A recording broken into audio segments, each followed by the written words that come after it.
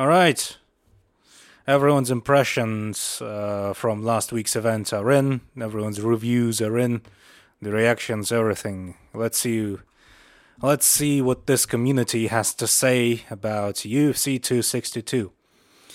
Conor's Cumsock says, if you laugh at Conor's leg break, you're not a true mixed martial artist. Gotcha. Yeah, I think I agree, kind of, with certain caveats. Let's see.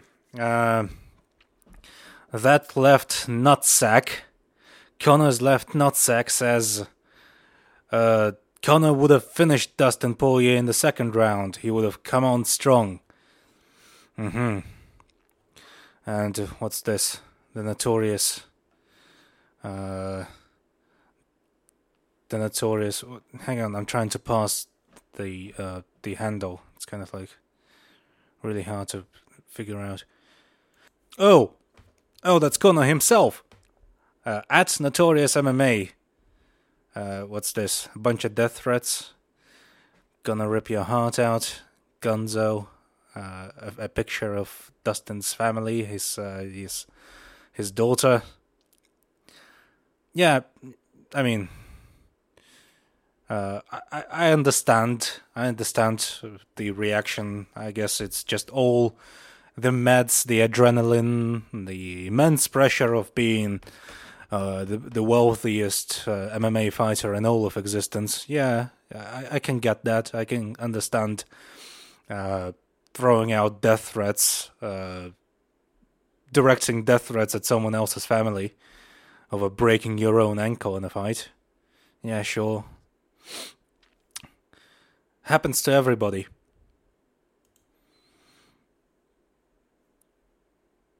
Anyway, welcome to TENGRIDOME episode 15. This is your host, Iggy.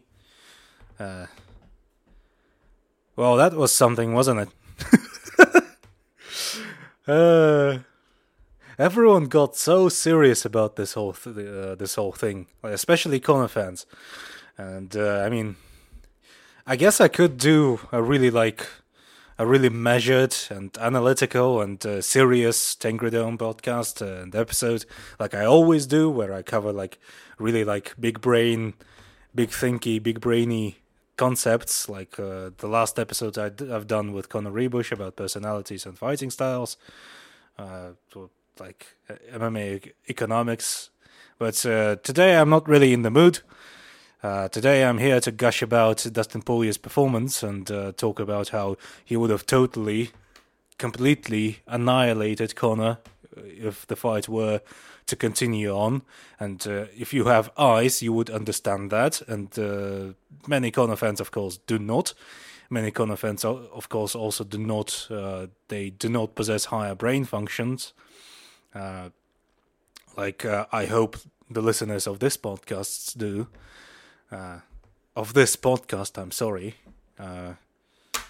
It's a second language, as I've stated many times, and something that one of the Conor fans that I've had to interact with the other day didn't really, didn't take it as an excuse. Like the man did not accept any excuses, much like Conor himself never makes any excuses and doesn't accept excuses.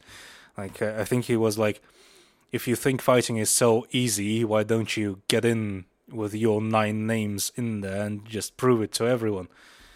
And he said this about my comments about Sean O'Malley and his performance against Chris Moutinho, where I basically said that Sean O'Malley is useless. And to this I would answer,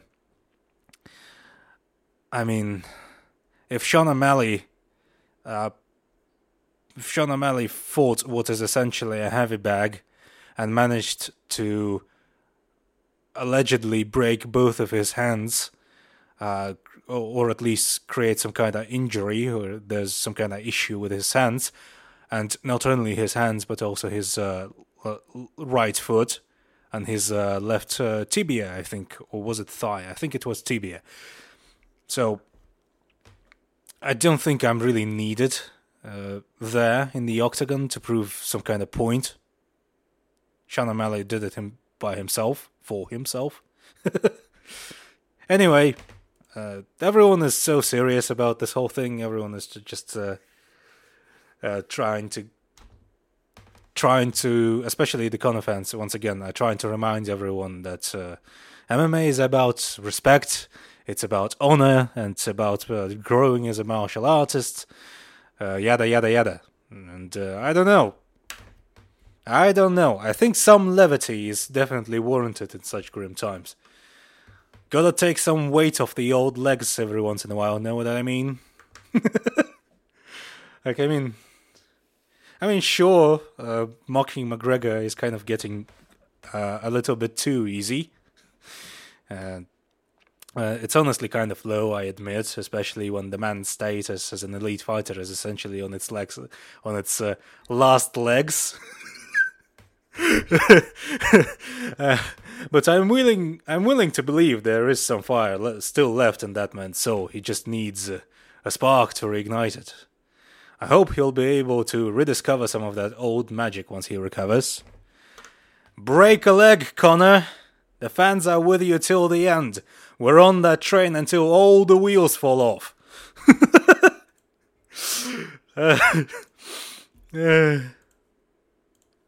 I mean, don't get me wrong. I'm also a fellow fan of Conor McGregor. I mean, anyone who follows this sport to any degree is likely to be a Conor fan, because the man is such a phenom. The man is such a special fighter. Like, I always especially enjoyed Conor for his dry wit. Like, dry like a crispy pork crackling, dry like the sound of a knife scraping across that lovely brown crust.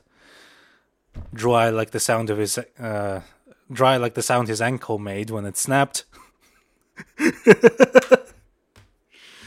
I mean, I'm basically just writing descriptive prose about the man's injury here, but I mean, as any self-hating niche media person, I aspire to become a novelist someday, rather pathetically. But as Conor has pointed out in the previous episode, small dick sport, small dick job. But all I need right now is, I guess, is just a title, and Conor, that is Conor Rebush of Heavy Hands, suggested a title for the upcoming book, my upcoming book about Conor McGregor, Hobbled but Not Humbled, the Conor McGregor story. I mean, it's I guess it's snappy, but I think we can do better. I think a man of his stature, a man of Conor's stature, a high-achieving man deserves some kind of a more elaborate title for his biography, I guess.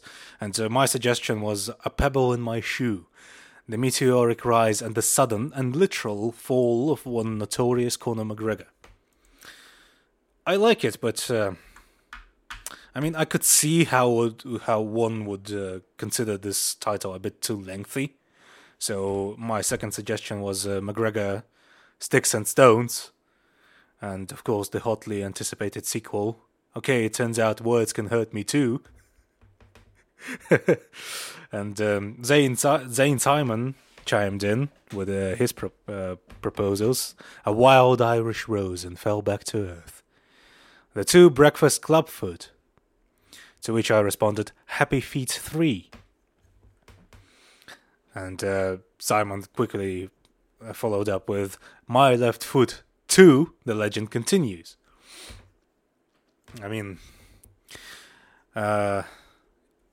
all these titles are great. I especially liked another suggestion from one of the, I guess, Heavy Hands listeners, Footloose 2, Foot Looser.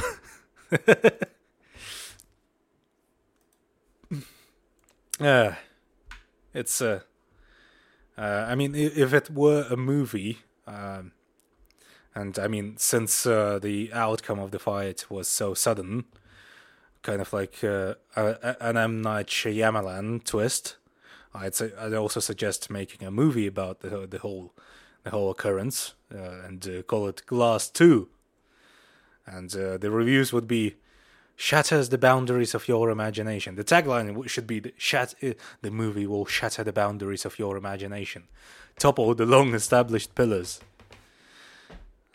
I mean, compared to the previous fight, I guess it was sort of anticlimactic, so I could see how one would, how a film critic would review it and say that it doesn't quite measure up to the previous entries in the series. That it fails to stand on its own 2 feet.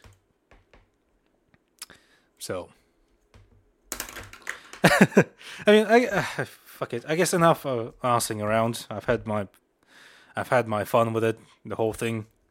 Just this is, in case you hadn't noticed, I to go full on sincerity mode and just to provide a bit of a disclaimer.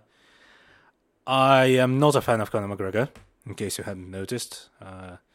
In fact, I despise Conor McGregor. I don't really despise him per se, but I just find him distasteful, and I think that everything he represents everything that is wrong with this whole industry, and with the way, and especially like harmful and destructive way of looking at the world.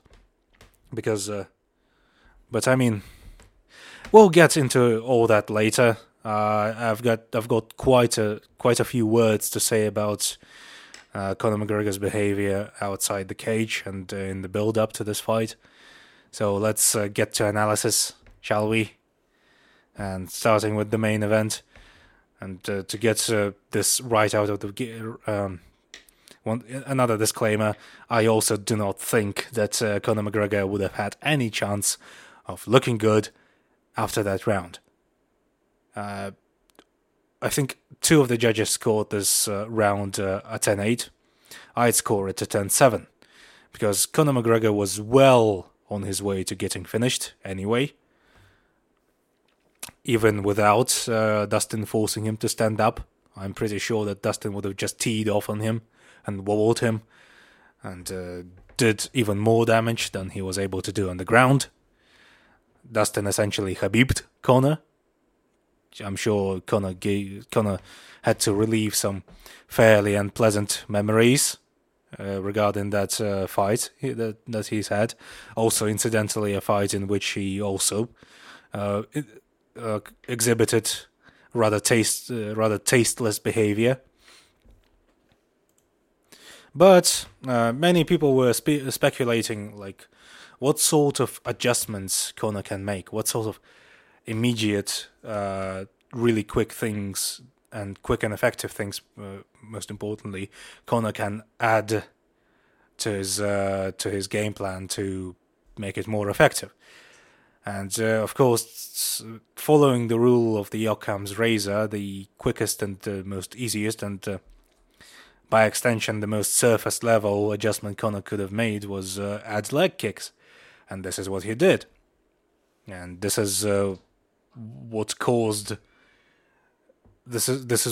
his defeat in the end, essentially.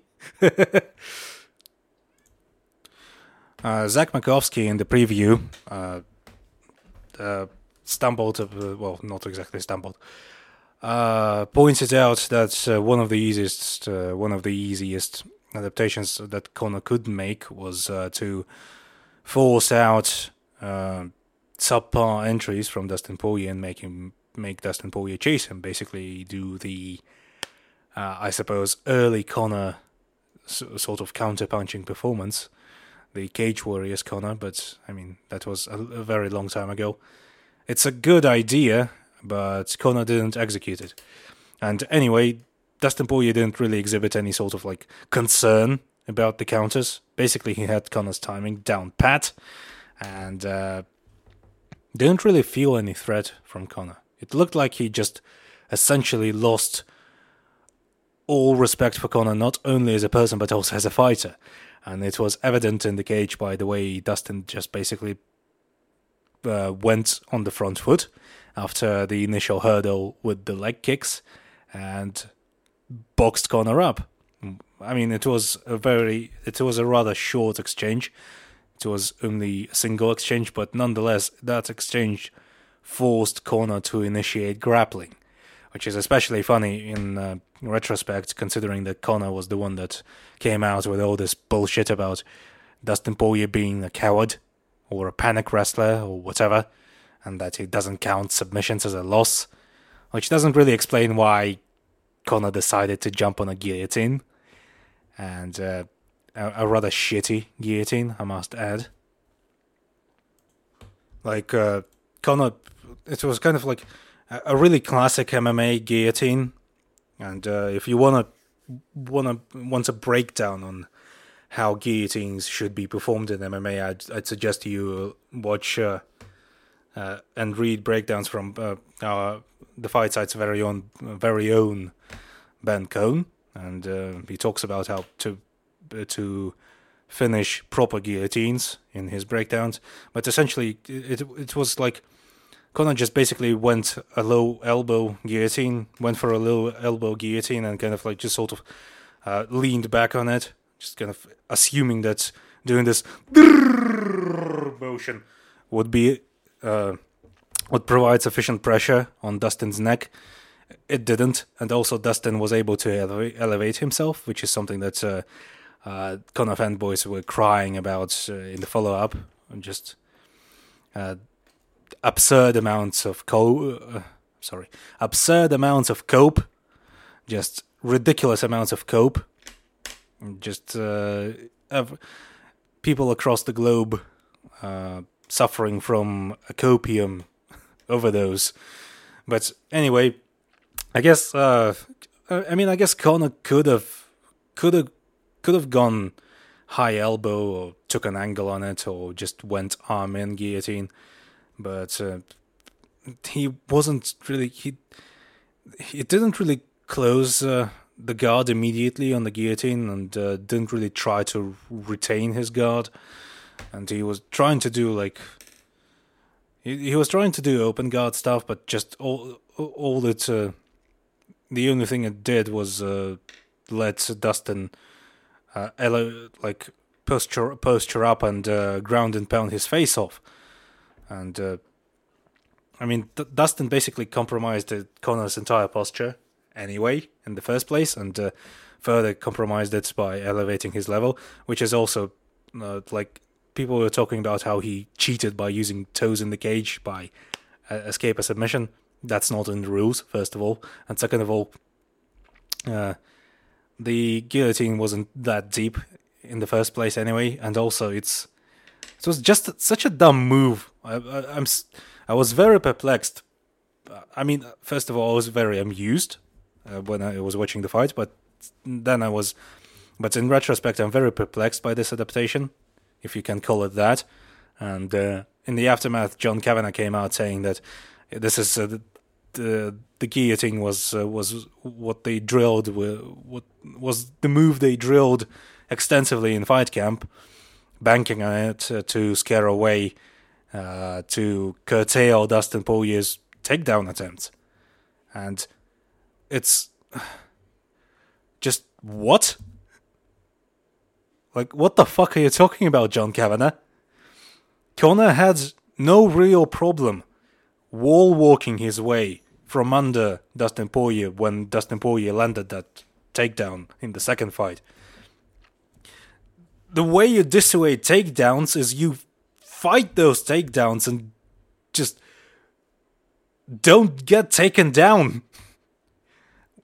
What are you talking about? I mean, I guess it's sort of impressive that Conor just was able to get to this level with a camp like this, with a coach like this, that actively makes him worse. And John Kavanagh was also.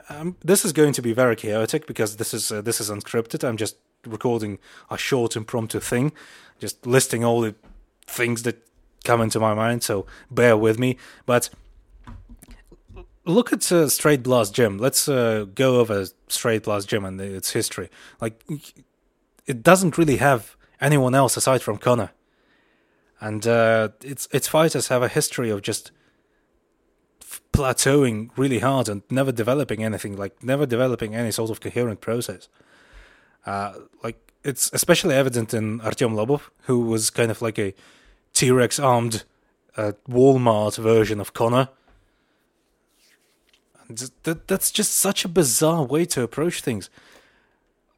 It doesn't teach people fundamentals. And if you look at Conor himself, I mean, not disregarding all the dumb shit that Kavanagh has said over the years about Ben Shapiro being the heavyweight champion of the world or whatever, or the 1-2s being the most commonly thrown combination, and which apparently makes it extremely ineffective as a combination when people like Max Holloway exist. But just looking at the way Conor's career developed, it's very interesting. And on the previews for this fight, I pointed out that I drew a parallel between Conor McGregor and Calvin Kattar, and it's on the surface it seems like a really bizarre parallel, but bear with me for a moment. Calvin Kattar spent the vast majority of his career fighting on the regionals, and when you fight in the regionals, it's quite likely that you're not going to meet opponents that are quite on your level, if you're the level of talent that someone like Kattar or Conor McGregor is.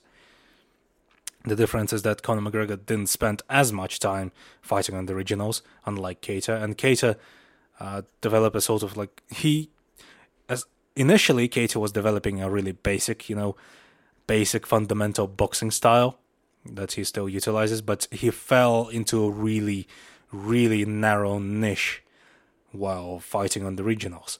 And he brought that style, which he developed fighting on the regionals, into the UFC, and we saw the limitations of it.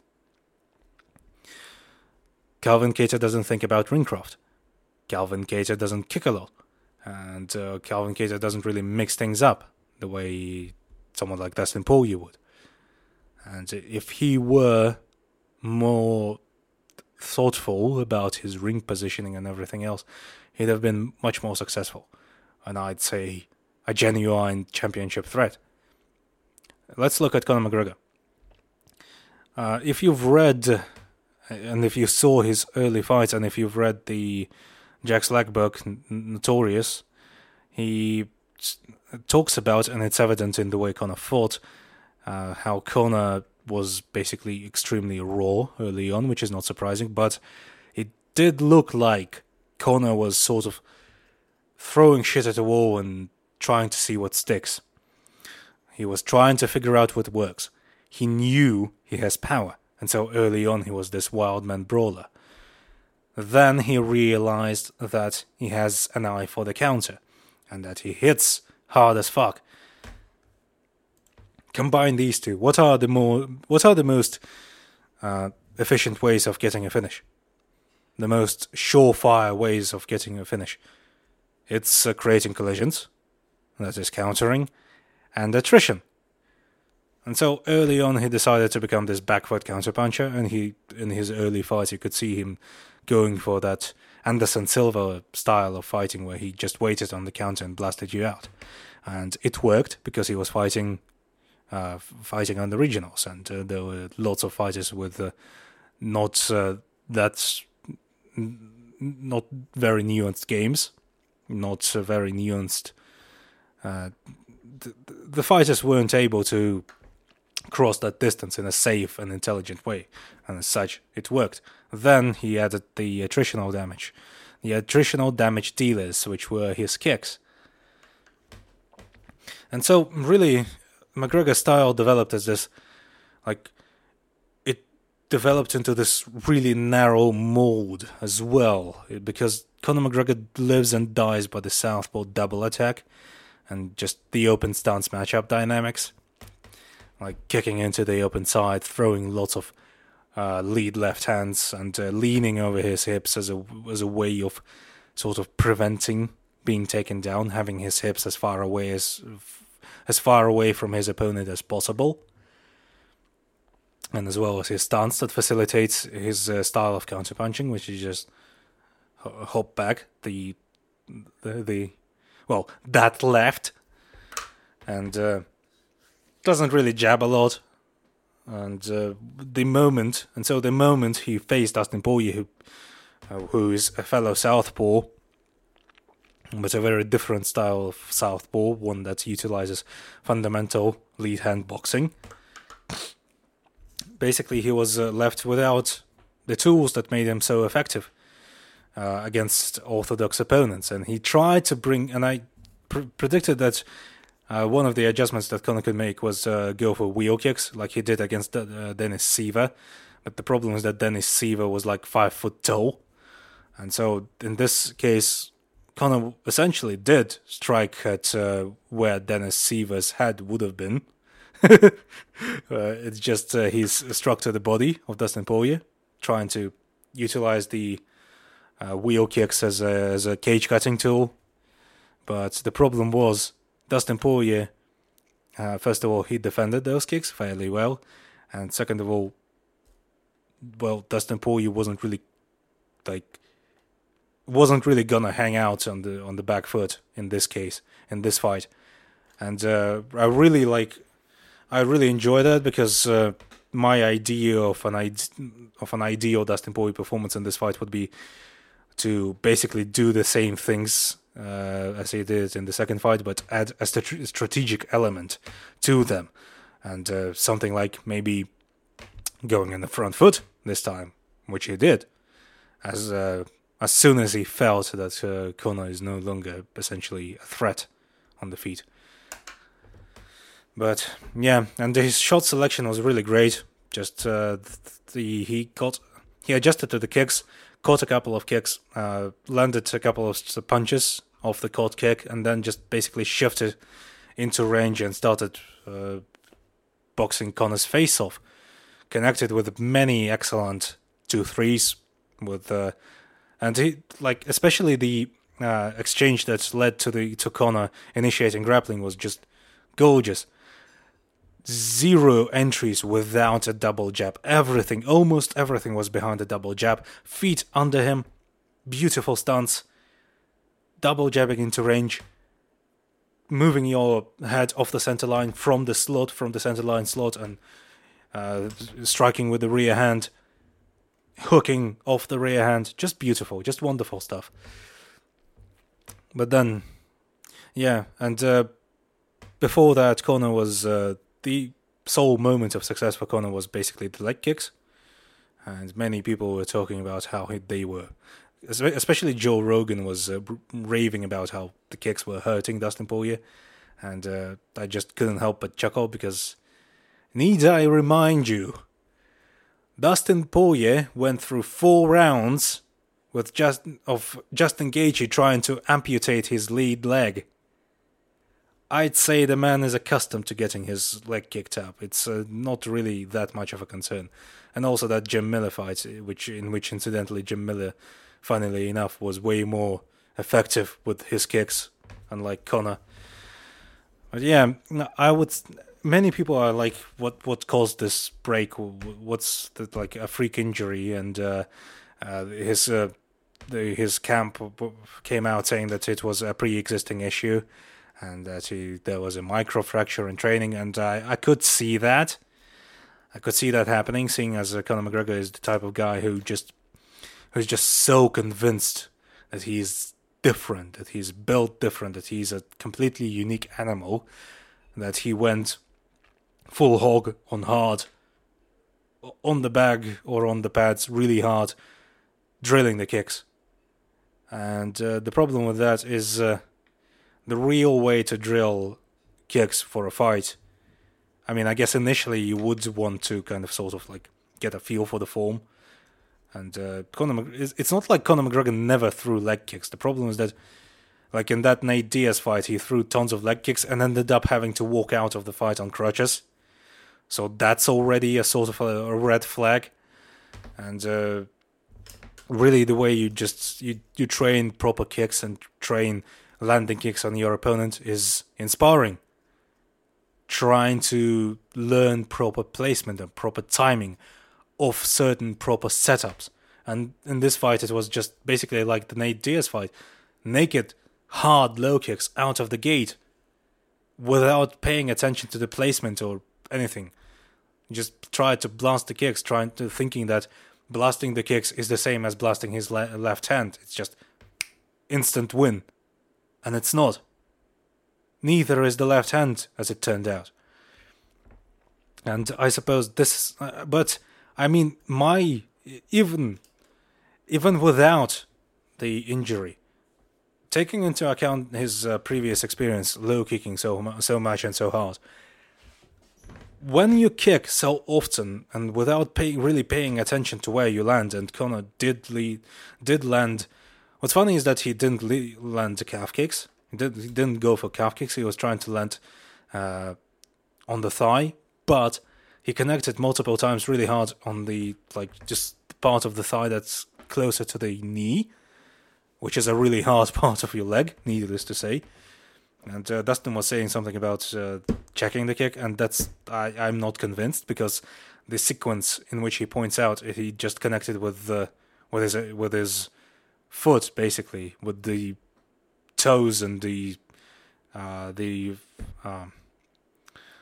what's the metacarpal but for the foot? Anyway, he just connected with the middle part of his foot. It wasn't really the ankle or the lower part of his shin.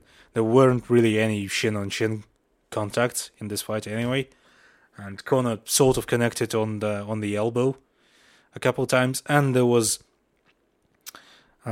before he got taken down, he may have landed just slightly below the knee with one of the kicks. But either way, bottom line, it's the accumulative damage that led to the leg break, not a single individual sequence in the fight. Essentially, Conor broke his own ankle. That's the end of it. And Conor came out bleating about how it's an illegitimate win, and I have to point out to you, Conor, to you personally, that when your limb breaks or you have an injury and you can't continue, it's a TKO. Sorry. But I mean, if I could be sorry, I'd say sorry, but I'm not.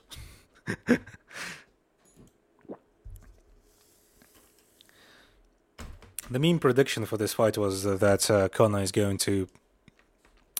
Ed wrote an article on how Conor could use shoulder strikes to set up a takedown, the way John Jones did in his prime, but he didn't do that. He took down himself, and that led to the horrendous, relentless ground and pound landed by Dustin Poirier, to which Conor responded by cheating, as he is wont to do, and grabbed Dustin's glove, and Dustin sort of grabbed Dustin's glove and tried to upkick Dustin's face off, and Dustin responded by just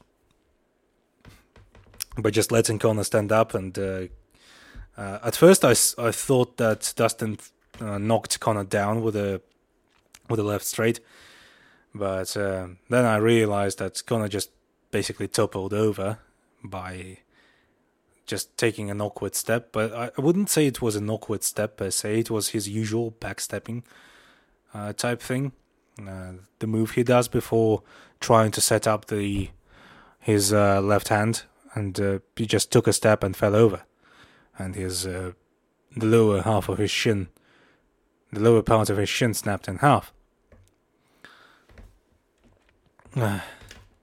Really short fight, and I mean, I guess you could say I'm sort of bummed that Conor got this excuse that his fans are now going to latch onto, illegitimate win and all that, but nonetheless, it was still a really fun performance from Dustin, still a really fun fight. Conor connected with some left hands there, but I don't know.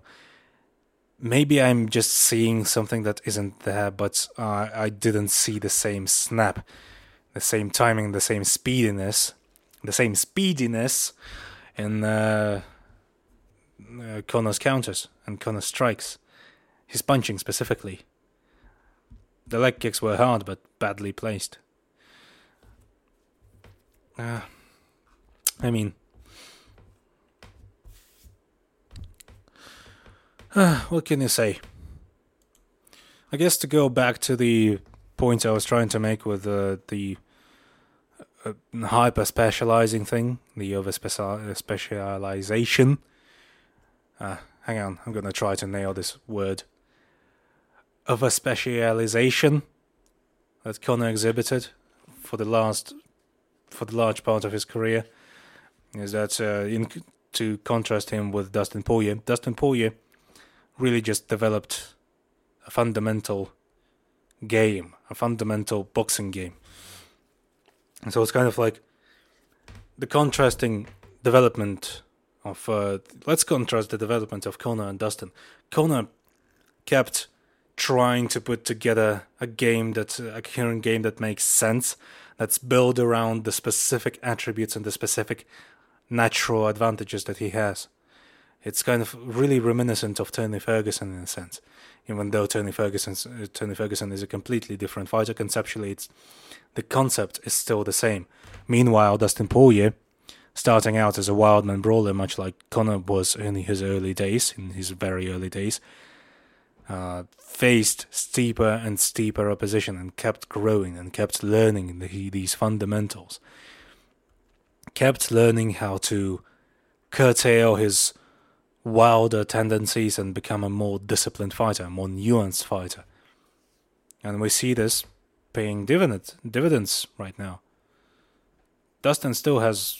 I guess Dustin in some of the more recent fights had his moments of where he put himself in danger, but nonetheless, in this fight, you could see the difference that learning fundamentals makes, and staying disciplined and sticking to the basics,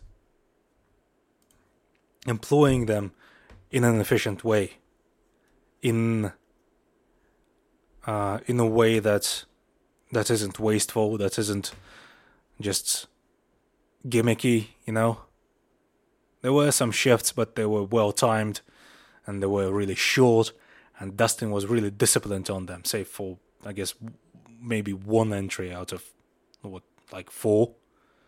That's all he needed, really. So, yeah. I think it's now... I was really hesitant about just discounting and writing Conor off in the build-up to this fight. But I think now it's really safe to say that Dustin is just plain a better fighter now.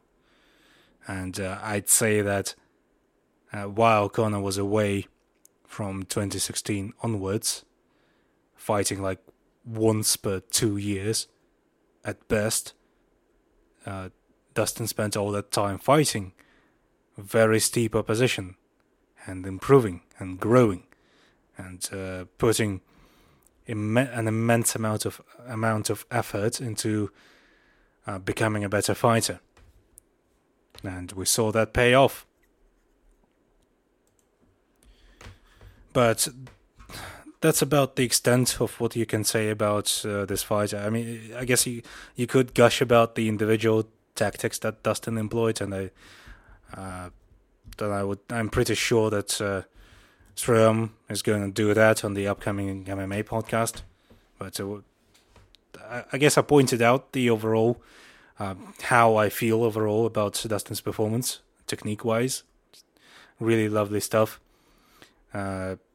Especially with ground and pound, really like solid, excellent ground and pound where he created space, smothered, took that space away when needed, just landed really, really damaging strikes. Just great. And the shot selection on the feet was excellent as well. I guess the only gripe I'd have is that maybe he could have slotted in some body punches, because we still never really saw anyone go to Conor's body all that much, which is especially weird since Conor always suffered from like from gas tank issues, which is especially like this makes his approach in this fight even funnier, like with the way he just started recklessly throwing these extremely hard, energy-intensive kicks right off the bat over and over again when he's the one that gasses past the first round and past the second round. Just bizarre. But I guess you can't talk about this fight without touching upon on all the out of the cage antics that Conor did. It's what can I say? It's just tasteless. It's I joked that it's Conor trying to do the Bugs Bunny, forgive me, Lord, for what I'm about to do, but I gotta go back to the old me, that meme. But this just feels so. First of all, it felt so forced, just so incredibly forced and fake, and then just reeked of desperation. And then it just turned. Then it just became dark.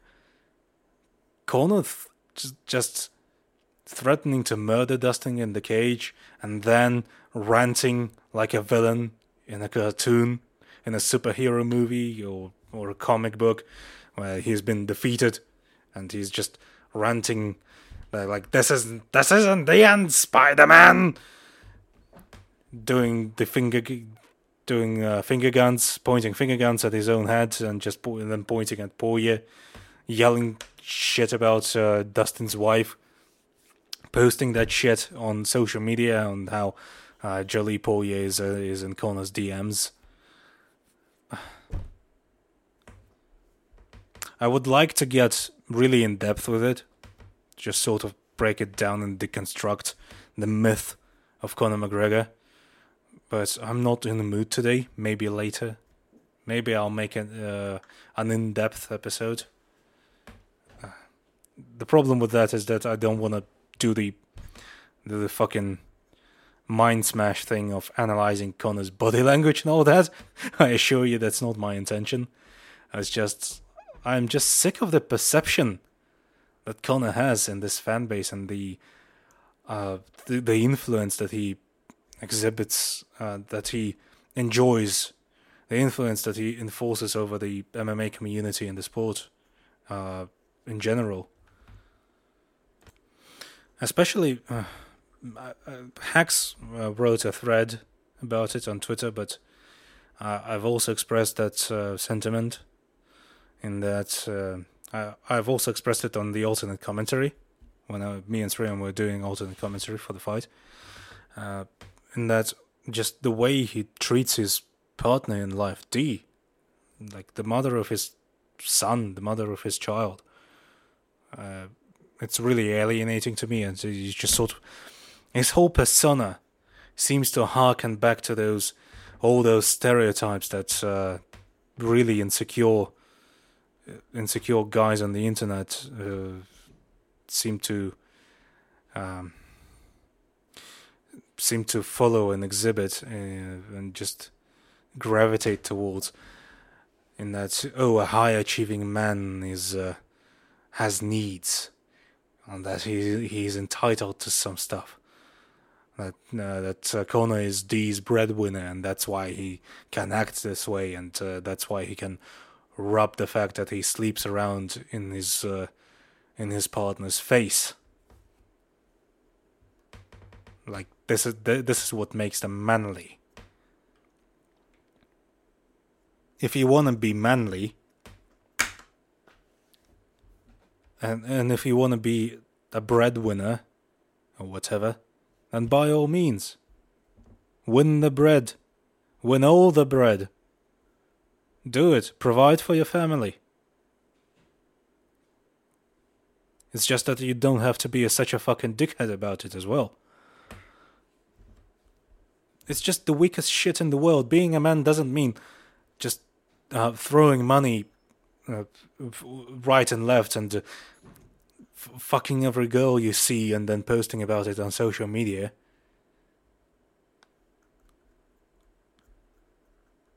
It's about responsibility. And I've yet to see Conor exhibit any real responsibility. I'm yet to see Conor behave the way a real man would. That's what I think. And beyond that, the very idea of a high achieving man, the breadwinner, having needs. Like, if you actually go back and look like at ancient societies and stuff, infidelity was punished by getting your fucking cock and balls chopped off. The fuck are you talking about? Even if you are all about having a traditional like household and a trad wife or whatever, the woman is the heart of the household. It's her domain. It's her domain. This is where she's fucking... I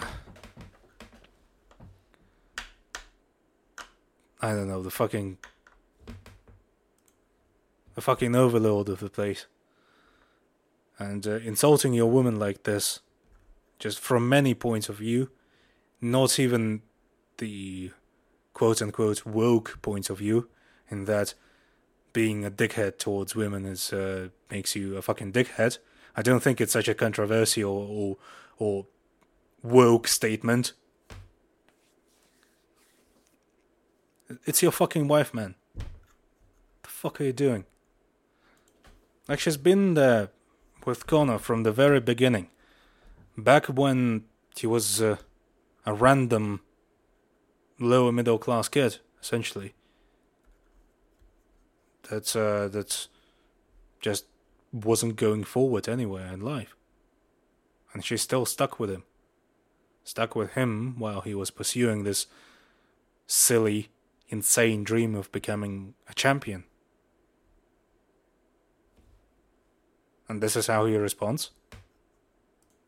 Beyond the irony of a man who hasn't had the same mileage that Dustin Poirier had, just having his own body fail him in such a way, there is also a certain dichotomy in how Dustin Poirier treats his wife and the sort of relationship they have, which Conor incidentally tried to make fun of. Like, your wife's your husband, making fun of Dustin Poirier having a wonderful relationship with his wife and his wife being immensely supportive, incredibly supportive of him.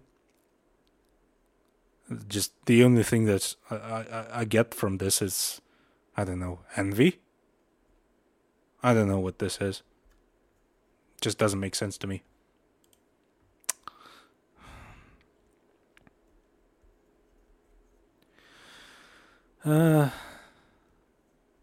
Yeah, just grim stuff. This is why I hate Conor fight weeks, because inevitably, I guess I could just do a fight breakdown and that would be it, and just leave it at that. Talk about how they fought, talk about Conor as a fighter, could talk about the techniques they employed, the strategies. But it would feel intellectually dishonest for me to not touch upon it and to not call it out for what it is. Just horrendous behavior. And the type of people Conor brought in with his antics actively makes this fan base that much more toxic. And we don't really need any more toxicity in this fandom, you know? It's horrendous as it is. And now we're opening the doors for misogynists, racists, and Islamophobes.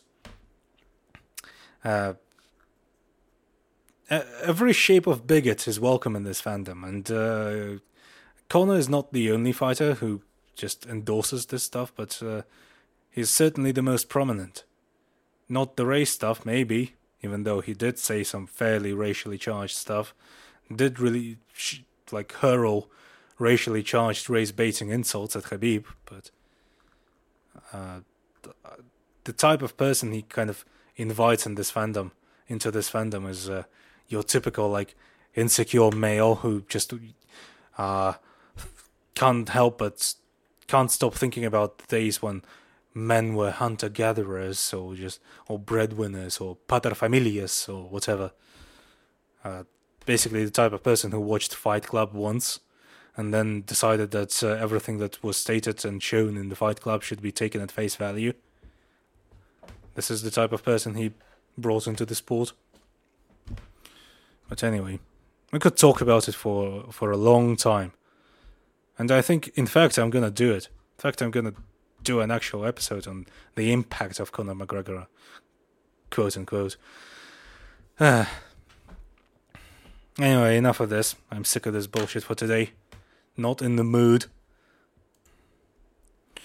What else was on the card? It wasn't really like a really deep card, because Conor cards headlined by Conor are always extremely top-heavy, because that's how UFC operates. And I think it was Conor who actually stated that he's not going to fight on any cards where other fighters besides him and his opponent are going to get pay-per-view points. And as such, they're always going to be less, I mean, it doesn't excuse the card being so top-heavy, because I don't think someone like Davison Figueiredo ever got pay-per-view points in his career when he was champion. Or any of the bantamweights for that matter, but fuck it. Gilbert Burns was fun, and Gilbert Burns had a really fun performance against Wonderboy. A really fun fight. It's Ed was right, as he tends to be, in that Gilbert Burns wrestled Wonderboy's ass off. It's a really fun fight in that we both saw both fighters have success. Wonderboy certainly had his moments of success on the feet, but Gilbert Burns washed him on the ground, and Gilbert Burns really employed really nice tactics, just mixing just the basics, just true Hooftian style of fighting, mixing the martial arts. Really excellent stuff, and I'm glad that recently we're seeing more and more of that, and when fighters just mix things up in a way that makes sense and that leads to them winning in a fairly convincing fashion. This is why I watch this sport. And the rest of the card wasn't all that hot. Gotta tell you, wasn't all that hot. You can basically watch 3 fights. The main event, Gilbert Burns Wonderboy, and Ilia Topuria dusting Ryan Hall within a round. Ryan Hall came out throwing out even more Mimi stuff than he usually does, and ended up getting pounded out on the ground. Oh, and Taito Iwasa finally fucking knocked Greg Hardy's stupid fucking block off, which immediately raised Taito Iwasa in my eyes as a fighter and as a person. Still think he's shit, but it's heavyweight, and he dusted Greg Hardy, knocked his fucking face off. You're fine in my books, Taito Iwasa. Thank you. Finally, it happened. Irina Aldana knocked out Yana Kunitskaya, in Russian, but it was a really Yana Kunitskaya employed this holy hole mask style of just kiaing, hi-yay, and just throwing kicks at the air, just boxing the air in front of her, and Irina Aldana caught her with a really well-placed and well-timed left hook. No joke, unironically, excellent left hook. Really tight, really good mechanics, excellent timing on it, and pounded out Yana Kunitskaya to an early finish.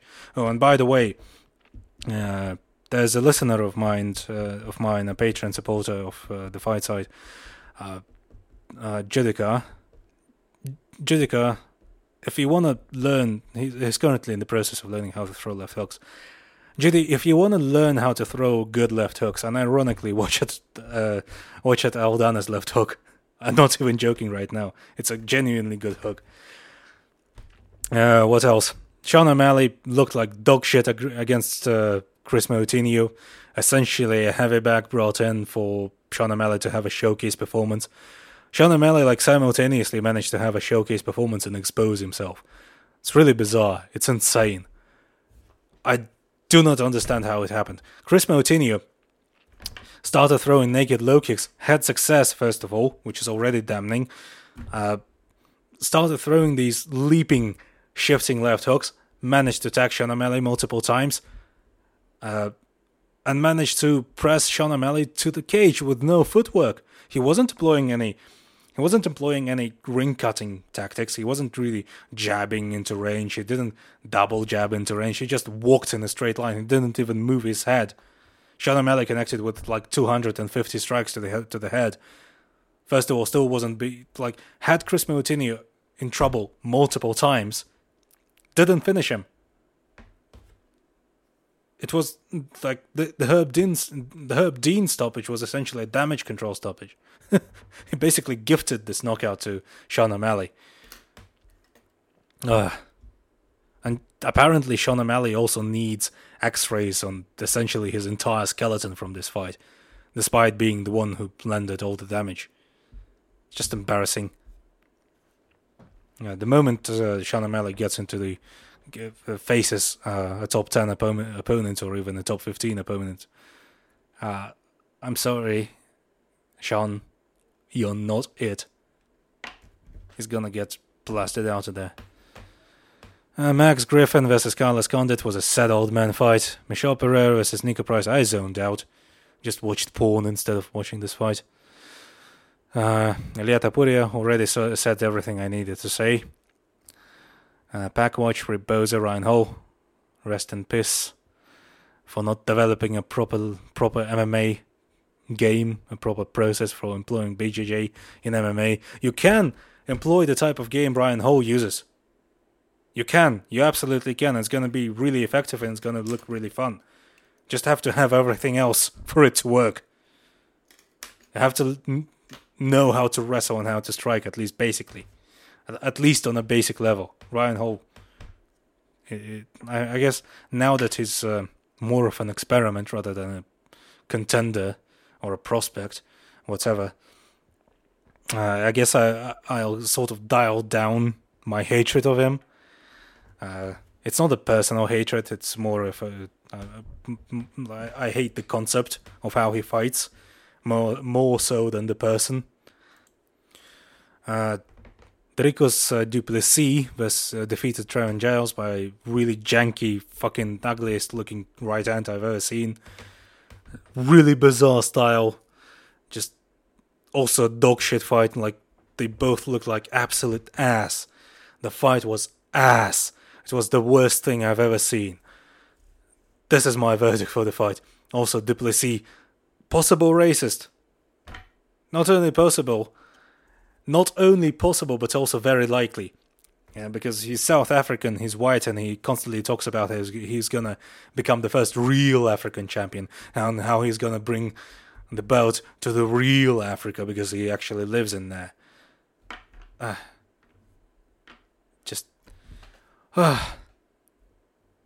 I can't catch a break with this sport. I just can't. Jennifer Meyer defeated Jessica. I didn't watch that one. Brett Tavares did his job against Omari Akhmedov. That's about the extent of what I can say about that fight. Brett Tavares is a professional fighter. And Zhalgas Zhumagulov submitted Jerome Rivera. I missed that one. I think I took a nap or something. Yeah, so that was UFC 264. Not too great, not too terrible. The outcomes is what elevated it in my eyes, because Gilbert Burns defeated Stephen Thompson in a really fun way.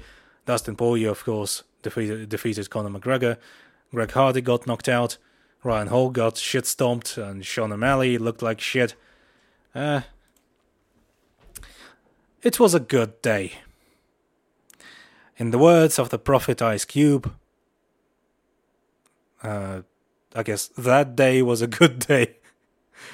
Didn't even need to use my AK. But anyway, what can I say? It was a Conor McGregor fight week, all right. And the finish is going to lend us many hours and many days of hot takes and very important opinions from very educated people, very intellectual people. Very much looking forward to it all. Alright, check out our Patreon. We've got me and Sriram recorded alternate commentary for the Poirier fight for Gilbert Burns and versus Gilbert Burns versus Wonderboy and the main event as well. It was good fun. The only problem was that Sriram, as always, was very quiet, and I am, as always, very loud. But I mean, what are you gonna do? Talk to Ed about the audio issues, not to me. I always have excellent audio quality. You don't complain about my audio quality. That's all I ask of you. And Ed's currently taking a bit of a break this week. Well deserved, I'd say. Very well deserved. So there's not going to be any bad calls or resume reviews from him this week. But if you hadn't checked them out, subscribe to our Patreon and check them out. It's $3 per month. Almost 300 pieces of content. It's videos, video breakdowns, alternate commentary, ads, resume reviews, all that stuff. So, and for $5 you can also join our Discord, where you can ask me questions and ask everyone questions. I'm very active in there. All of our stuff pops in every once in a while, so you can ask them. If you have any questions about combat sports, that is, or object permanence. This is the sort of questions I sometimes have to answer. And if your question is particularly interesting, I'm going to make a TENGRIDOME episode designed specifically to answer it in depth, which is something that I did with the previous episode where Smash, Discord patron Smash, asked me about personalities and the correlation between personalities and fighting styles. If it's interesting, if it was an interesting question, and if your question is interesting enough, I guarantee I'm going to try and answer it as in depth as I can. But anyway, I guess that's it for today. Just gonna have to buckle up for the torrent of info-noise that's inevitably going to follow in the wake of last week's pay-per-view. Not gonna preview next week's pay-per-view. It doesn't look all that interesting. I guess I could, and the next event rather, and the next pay-per-view is gonna be fucking Cyril Gunn versus Derek Lewis, which is what can I say about it even? What can you say about it? That's my challenge to you. Think of something to say about Lewis versus Gunn. And the next event this weekend, I guess, while we're at it. Alright, that's enough of that. Subscribe to everything, check out our website. And that's it for today. This has been TENGRIDOME episode 15. Your host Iggy, in case you forgot somehow. And cheers. Have a good one.